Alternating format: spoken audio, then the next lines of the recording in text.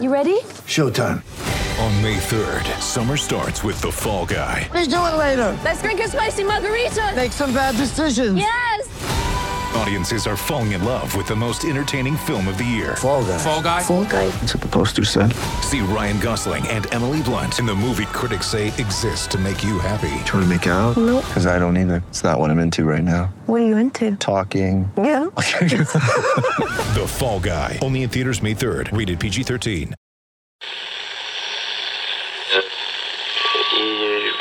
Empire.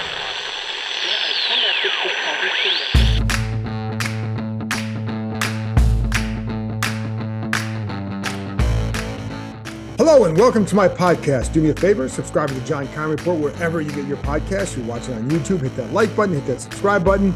You can find us there as part of Empire Media, that's A-M-P-I-R-E.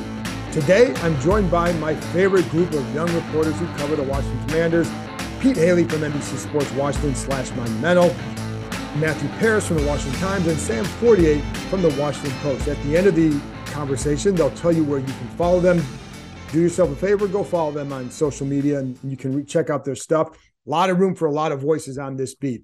And I think they have some good voices, which is why I wanted to bring them on. I enjoy doing this roundtable format, and I hope you do too. This is actually part one of a two-part roundtable session because there's a lot to dive into. The second part will run either Friday or Monday. Not sure yet because I may have something special for you on Friday, which would then push part two of this roundtable session to Monday. So there you go. But today, what I talked about with this group is the offensive coordinator search. What jumps out to them about this search? Who are some names that jump out to them? Which way they think Ron Rivera might go? All that good stuff. What's the gamble here? Is it going with somebody like a Pat Shurmur, who you know what he's done? Or is the bigger is that a bigger gamble than going with a guy like Thomas Brown?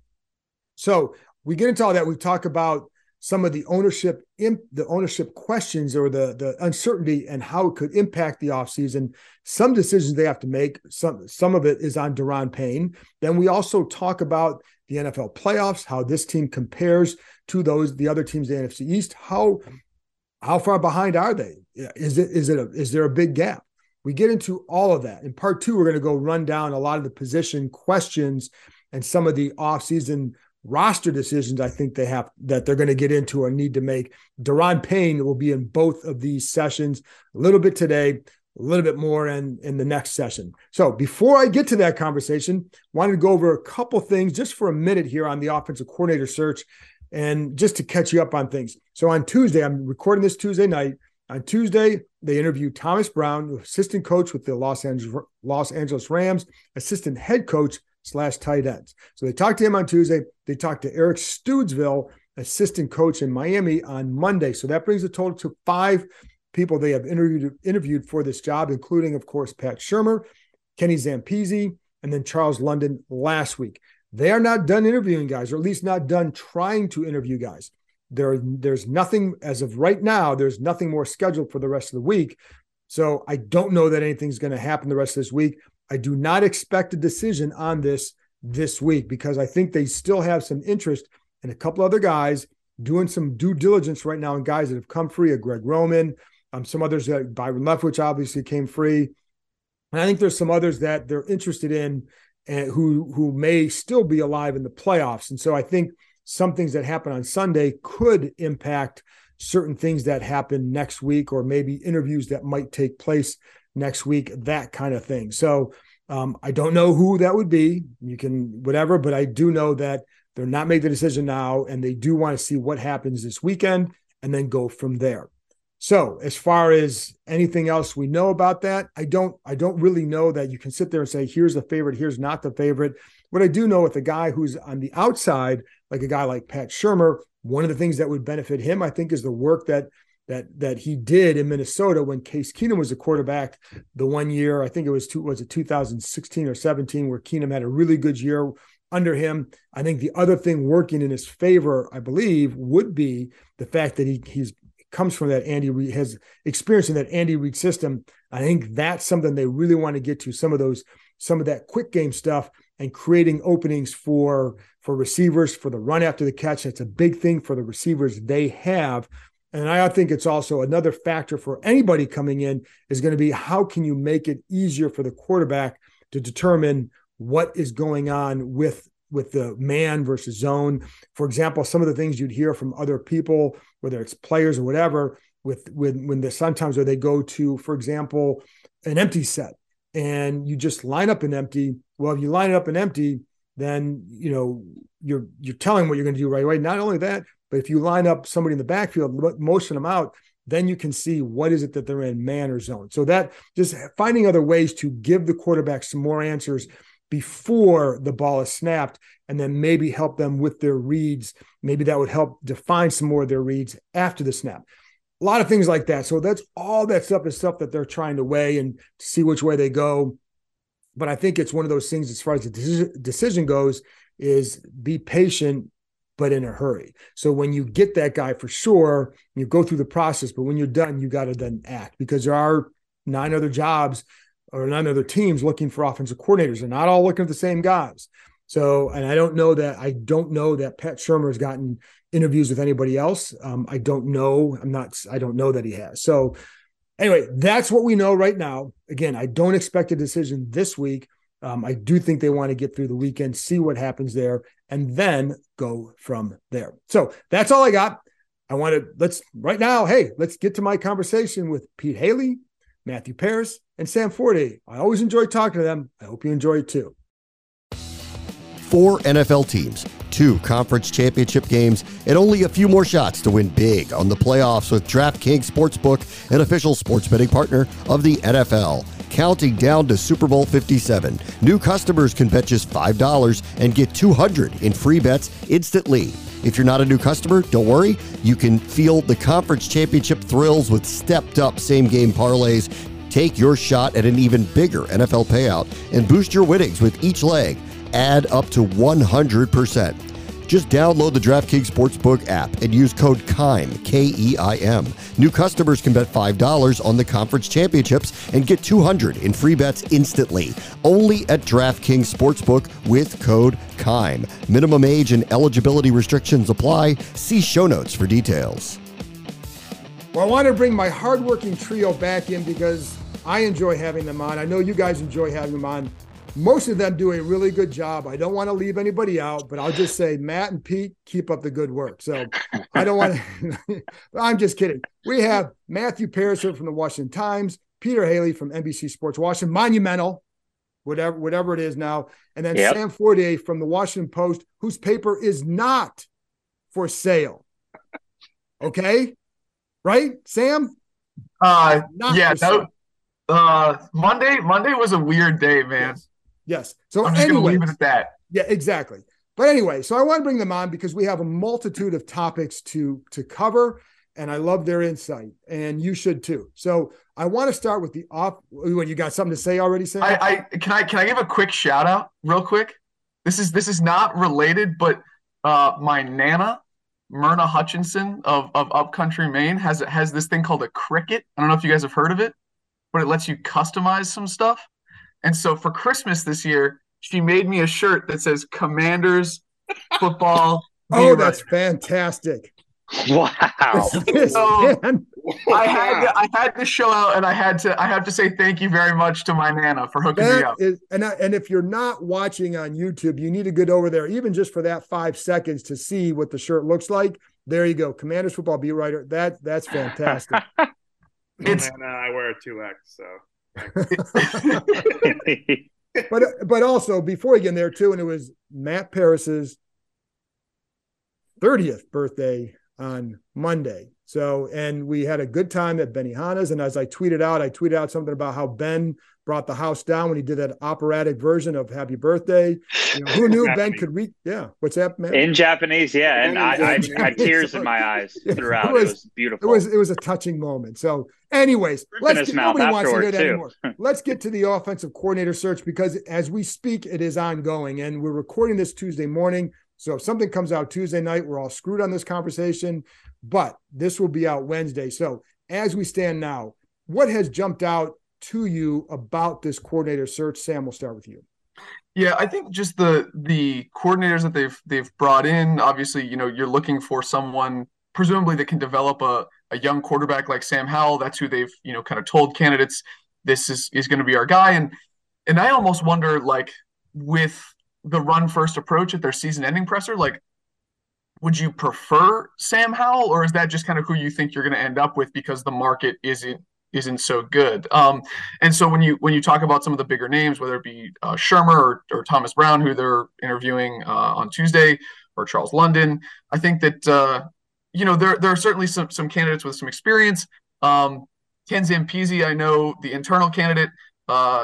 None of these strike me as particularly inspiring. I don't think there's a home run in the mix as there would be, if you had gotten some of the candidates that were turning down OC offers instead of head coaching offers. But to me, it's kind of where you're at, right? Like if your team is about to be sold and you're kind of in a lame duck situation, I think it's really hard to attract top level candidates who are looking to make the leap. So I get that they're in a difficult position, but I'm feeling a little uninspired. What do you think, Pete? Yeah, uninspired is a great way to put it. But I also think asking this team to hit a home run with this hire is like asking a eighth hitter in the lineup in the National League to hit a home run, where at most he's probably going to hit a double. So I think Thomas Brown of the Rams would be that double. He's an unproven guy, and perhaps this is me being mystified by the McVay name and being associated with him. But coming from that Rams tree, I'd much rather see that than Pat Shermer or Ken Zampese. And if it doesn't work, then you just get rid of this whole regime next year, but at least you're giving yourself a chance. It's kind of like Sam Howell. Like, what are the odds it really pans out? I don't know, but it's not a retread or someone who's had a chance in multiple stops and put up uninspiring numbers. So while I'm feeling uninspired, Thomas Brown would at least perk me up a little bit. Matt, do you agree with that? And do you think, it's funny because it feels like part of the gamble here, what's the bigger gamble? A guy like Thomas Brown or Eric Stoodsville, or a guy like Shermer or Zampese? Yeah, I think for me, it comes down to what system does Ron Rivera want to run. We talked a lot about the run-first offense that he mentioned at the presser, but you look at his past four coordinators, and they've all stuck within this Eric Coryell tree. So if he loves that system and wants to retain that, then, yeah, you're looking at a Zampese, maybe Shermer. It isn't the most inspiring group of candidates, but there are some interesting ones. If they want to have the Rams zone-based run scheme, like I think that's kind of interesting. But I'd be really kind of shocked if they diverted away from the Eric Coryell personally. So it would, yeah, and that's what I was going to say. What is it that you guys think they need most from a coordinator? Because for me, when I'm looking at, well, first of all, you need a good play caller. And when you're a first-time guy, it's hard to get that. But the other thing I wonder if they need is, the word I keep bringing up is energy. Who brings that energy? And not just the way on the field that we see during practice, a guy running around like we know, like a guy like Chris Harris brought energy. I'm talking as much in the meeting room and the game plan prep. What do you guys think they need most from the next offensive coordinator? I to jump in here, like, I think they need alignment between the front office and the coordinator, regardless of who it is, because like if you look at 2021, they had so much success running the zone scheme runs with Antonio Gibson, trying to hit outside, and they had athletic guards that could do that. But then you go into last offseason and you get two guards who weren't capable of like getting out in space and executing some of the scheme. And I know that, like, I think Scott Turner actually did a decent job in terms of going to more gap scheme runs, running more duo inside. Right.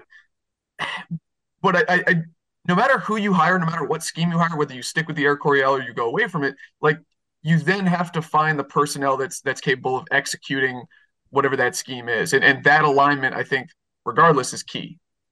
What do you think? Energy and alignment are good words for me. And maybe this is a little basic, but just someone who's willing to force feed McLaurin and Dotson.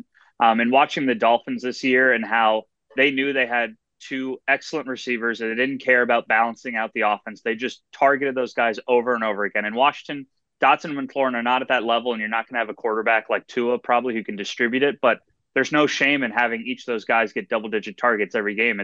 It's basic, but get your best players the ball, and there's too many times this season where McLaurin's first target, you'd look down and be like, it's the second quarter with 4 minutes left. What's going on? And Dotson has to be healthy too, but like, you could have flexibility. Like there's a lot of words I would like, but also just someone who's like, those guys are better than the people across from them. They're our best options. Let's figure out how to get them the ball. And I don't care what the coverage says. They are receiving passes.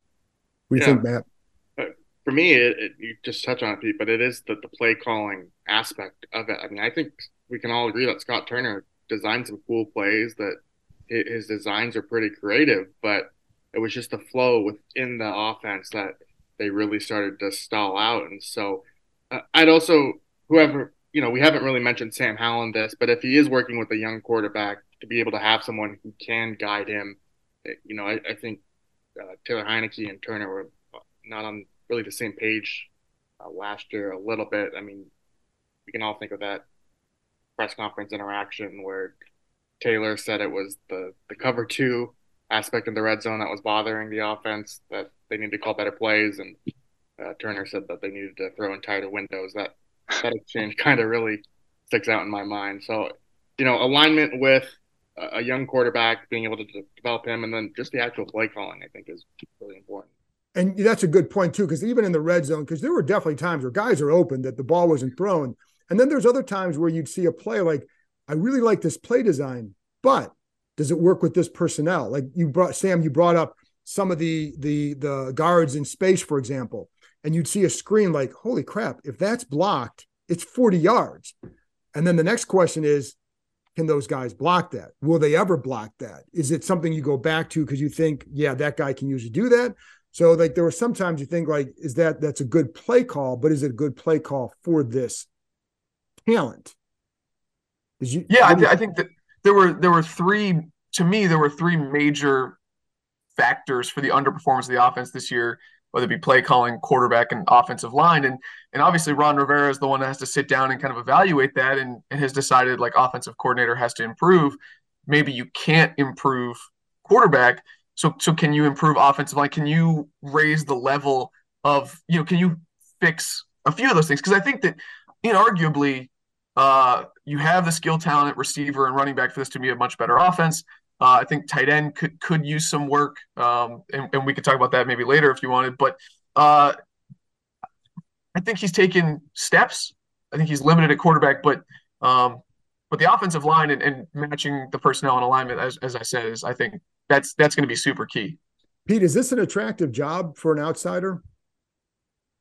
It's like beyond the just there's only 32 of these jobs. Like it's somewhat attractive because of the skill guys, but really the ownership and every person listening to this understands what's going on with the ownership makes it really tough. And if you're a Pat Shurmur, maybe you just want to get your name back in the league and you're fine with it being a one and done. And hopefully you show, there's not very high expectations. So if you get this group to 15th in scoring average, that's going to be a pretty large step. And you can use that as hey, look, I did a pretty good job. Someone else should hire me. And if you're Thomas Brown, who, you interviewed for the Texans job, but maybe you don't get it. All right, this is a logical step. I'll do 1 year of coordinating. I like what I have and I can make it work and then get the hell out of here. But the lack of quarterback is certainly the biggest deterrent besides the ownership and the O-line. So the core of this offense still has so much to be constructed, and I think that really caps the potential of it. And Matt, he brought the quarterback spot too, because, we've seen how we know what they think of him. But, if you're an outsider, I guess, how do you look at that because, while they may be rolling with him, do we know exactly where he's going to go and when? And the other part to that is how important is it to not have to have him learn a new offense in his second year? Yeah, no, it's a great point. And, just looking around the league, like why I don't disagree that it's an unattractive job, but, Washington isn't the only team with a quarterback, like kind of mystery. You look at the Jets, Correct. They need a new coordinator, the Titans, the Colts, like, a lot of these teams are kind of in limbo. It's probably Jets. why they're searching for a new offensive coordinator. If they had a better quarterback, they wouldn't have had an opening. So, I think coaches would be willing to take a chance on uncertain situation. To me, though, it is the ownership more so than anything else. More so, and it's is the whole staff going to be here next year? Not am I, if he's latching on to Rivera, like I thought Jay Gruden brought up a really good point, that in 2020 he took the job of Jacksonville, even knowing that Doug Marrone was in trouble, and he was willing to take a bet on himself. Now that didn't work out for Jay, but you're going to need a coach like that. And I think that, like, another point, I was in Minnesota for the Vikings-Giants playoff game, and I know that we saw the Giants twice late in the year, and Keim had a couple jokes about how is an offense with Richie James, I think was the guy that you were. No, Isaiah Hodgins, who turns out to be a star. Player.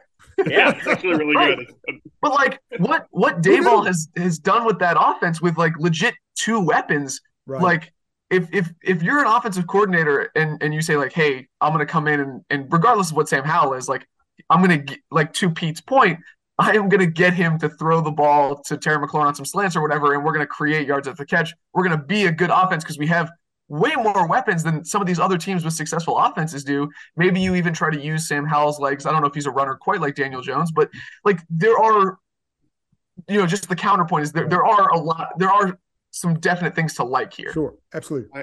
I think what stands out about New York's situation, just sorry to jump in real quick, is that he's working with Mike Kafka too. I don't think they knew each other. It was sort of an outside the box hire, and right. He trusted Kafka with play calling. I thought it was a really gutsy hire, and it's paid off. Like those two kind of brought their philosophies together, and it's worked out really well for the Giants. So as much as we talked about being aligned philosophically between Ron and whoever the next coordinator is, maybe having a guy with some different ideas helps too. That I agree with that. The question though is, Daboll goes in there, it's his first year. You have a long leash. That leash isn't, we don't even know who the owner is going to be next year. So how long is that leash to allow him to do that? So it feels like the ownership situation does kind of loom over every offseason decision, doesn't it, Pete? Yeah. And the Texans and the Panthers are worse teams. They were two of the most unwatched. I guess the Panthers had a really good second half, but still they're teams without a head coach. So whatever OC takes that job is going to be starting fresh.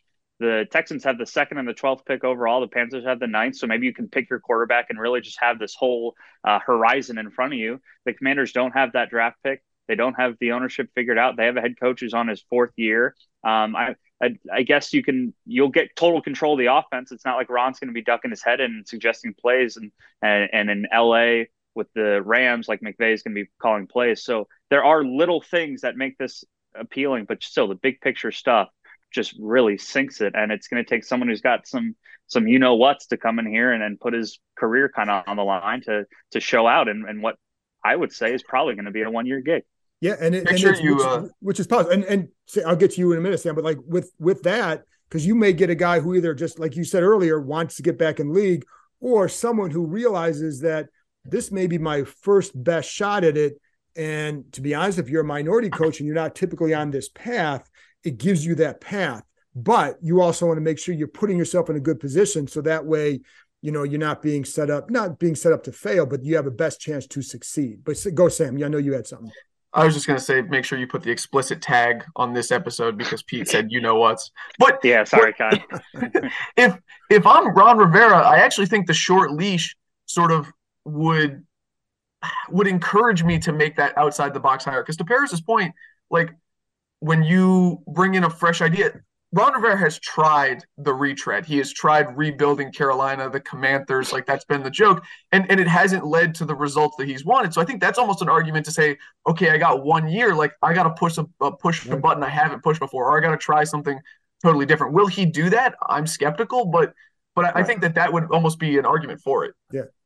To Ron's credit, like as much as he's hired guys that he's worked with before, I mean, I think kind of an outside the box hire for him was Jack Del Rio, and that's been the more stable of the two coordinator positions. They didn't work together previously, and Les wrote that story back in 2020 about how Jack called Ron looking for a job, and I think that's kind of they're aligned philosophically, but they didn't necessarily run the same schemes. They Jack, I think, adapted to a lot of what Ron likes to do, with the 3 safety stuff and everything, but it's why if I'm a Washington fan, I'm not completely discouraged, but I mean, let's face it, Ron has hired a lot of people he knows and is comfortable with. And to that point, which is a good point, but Del Rio also has a track record in that role.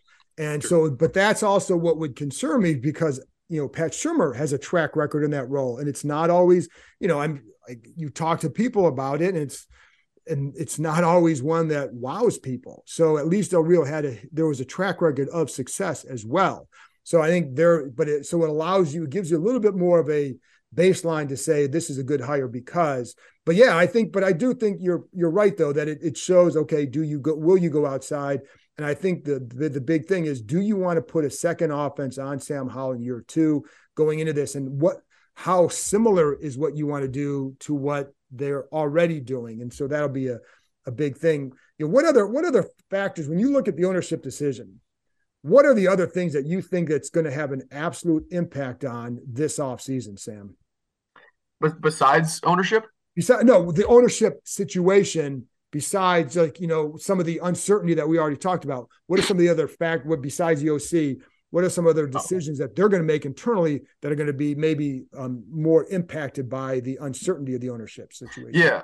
I mean, I know that Jason Wright has said, and Ron Rivera has said, both the business and football side will not be affected by this in terms of spending. And I know that, especially with football contracts and, if you're buying a $7 billion franchise, are you really worried about, one big splash contract and free agency? But maybe it's because, I've been watching the national situation, but like, it just strikes me that I could envision a future in which, Dan says, hey, don't spend big in free agency, or you don't have the financial flexibility that maybe you would like. And so I think the way that would manifest is if you are interested in Derek Carr and Derek Carr gets released, can you then not be as aggressive as you would like when you're bidding against all the other teams that would be in his market? I imagine that the roster building part of this, and I think they have set themselves up for decently well, especially with the last 2 draft classes. I think that there's a lot to like there, and I think they have a solid foundation. But, and I'm not saying redo the William Jackson signing, but if you were going to go try to make a William Jackson type splash, before? No, I'm keeping it private. Go ahead. Okay, then I wonder if you have the flexibility to make that move. Yeah, you're looking outward, but even Daron Payne, this is a guy who's looks like a centerpiece of your defense. And Ron always talks about freaking Star Lotulelei like he's the greatest defensive lineman ever, but how he likes having 2 defensive tackles. He's got John Allen in one, but can they get Daron Payne locked up as another? Is it going to be the franchise tag? I don't know. So yes, the roster building I think is the next big piece. But I think even to that point, regardless of whether you have the capacity to do it, should you pay Daron Payne? Because you were paying those 2, the 2 inside, and then Montez is coming up, and then you also want to keep Cam Curl. I just, you might have a quarterback on a rookie contract, but I just don't know if that's good business. And Matt, how do you think this affects, even Sam brought up the quarterback decision? How much of this, in their decision to tell people or whatever that Sam Howell will go in the offseason as the number 1 quarterback and there'll be a competition? Do you think that's a strong belief in him, or do you think that's a little bit about ownership uncertainty and what they can spend? It's probably a little bit of both, and even more so. God, I need to stop saying that. Anyway, I think a third factor there is Rivera's tried the high price veteran. Sam Howell has a lower cap hit than a lot of what they've tried before, so it's a new way to try and build out the rest of the roster, especially if they want to redo the offensive line. I mean, we can talk about it, but there are legitimately 4 spots that could be completely redone on that line by next season. I mean, center is definitely left guard, right guard, and then depending on what happens with Cornelius Lucas, or if you want to try and upgrade at one of the tackle spots, it would make sense to do so. I think the thing for me with the spending, it's not so much do they pay Daron Payne, because, I think you could get away with the franchise tag with that if they wanted to. It's a guy like Cam Curl. Are you going to commit significant resources to the future to give out that big signing bonus? I think with the ownership uncertainty, that's kind of where you get into it, is trying to extend guys down the road and how much do they actively work to do so. And then the other thing I wanted to address, or at least kind of bring up now, is looking at the NFL playoff, or looking at the playoffs. These, of course, the NFL. We're talking about the NFL, but looking at the playoffs and the NFC East, and you got all, you have obviously the Eagles, Giants, Cowboys all make the playoffs, get the second round.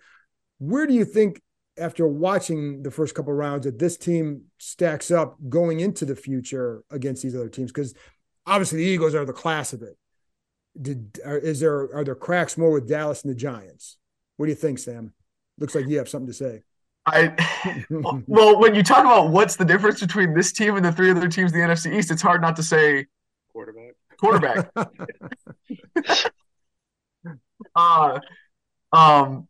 But now give your serious answer. Yeah, okay. I'm just trying to. I didn't know if Paris wanted to jump in. That seems like his sort of deal.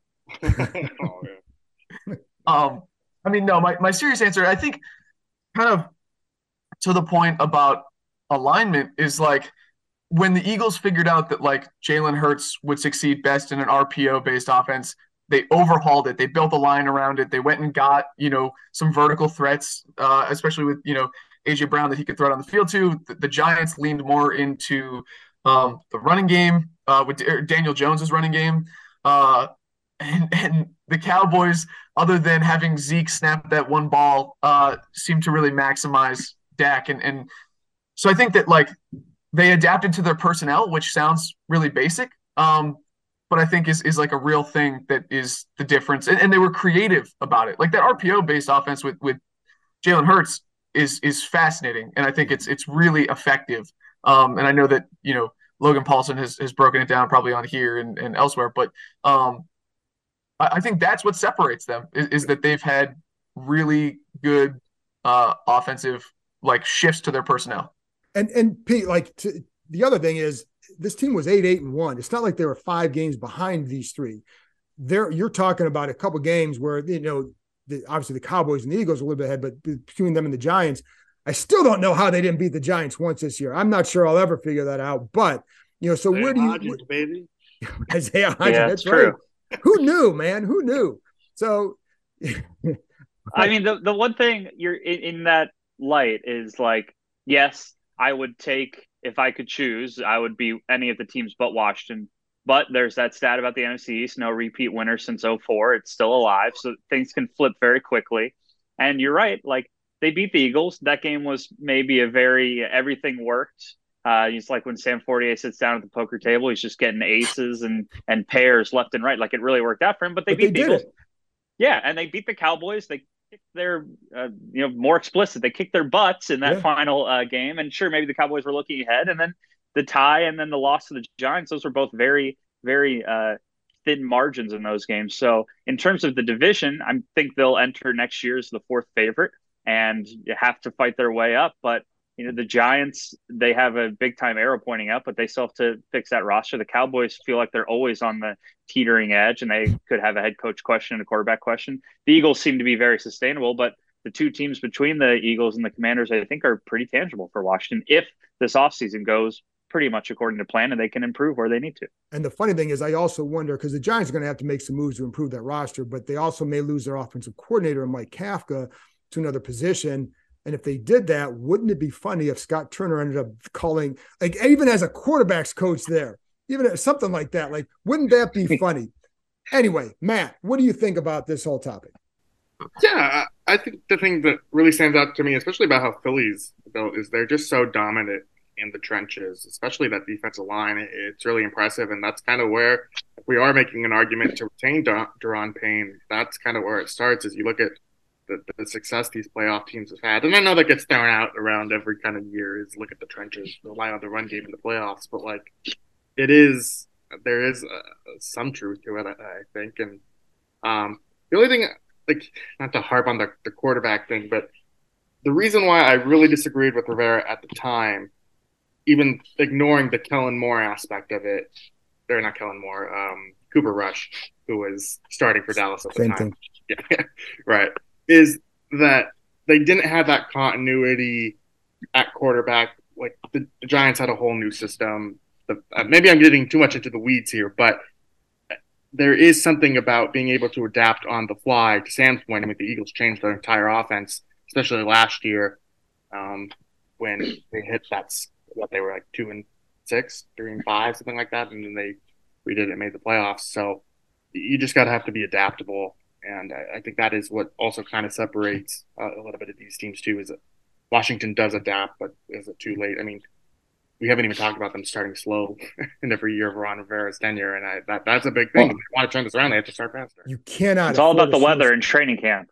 Got to wear those. If it's too hot, they might get some issues there.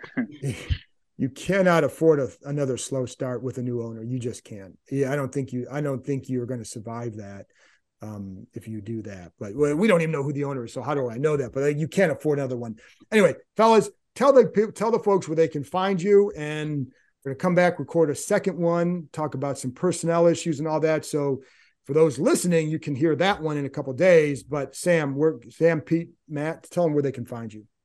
You can find me at WashingtonPost.com or on Twitter at Sam4TR, SAM4TR. Thank you, Sam. I'll definitely try and follow you. I'll check you out and see if I like what you're putting out there. Get out of here. Pete Hailey, NBCS HAIL in the Haley. So hail to the Commanders, indeed. You can find me on Twitter at Matthew_Paras, Paras, like the Pokemon. Anyway, and then you can also find my work on the Washington Times. And you didn't want to bring up your OnlyFans account, Matt? Oh, God. It was, crashing the server. All right, on that note, it's time to go. Thank you, guys. Thanks, guys, for coming on. And we're going to record another one, so stay tuned for that. And you guys, again, listening, you can hear that in a couple of days. Thanks, fellas.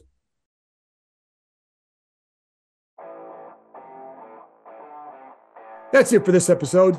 Thanks to Matthew, Pete, and Sam for joining me, and thank you, as always, for listening. I'll be back on Friday with another podcast, and again, it'll either be part 2 of this or somebody else.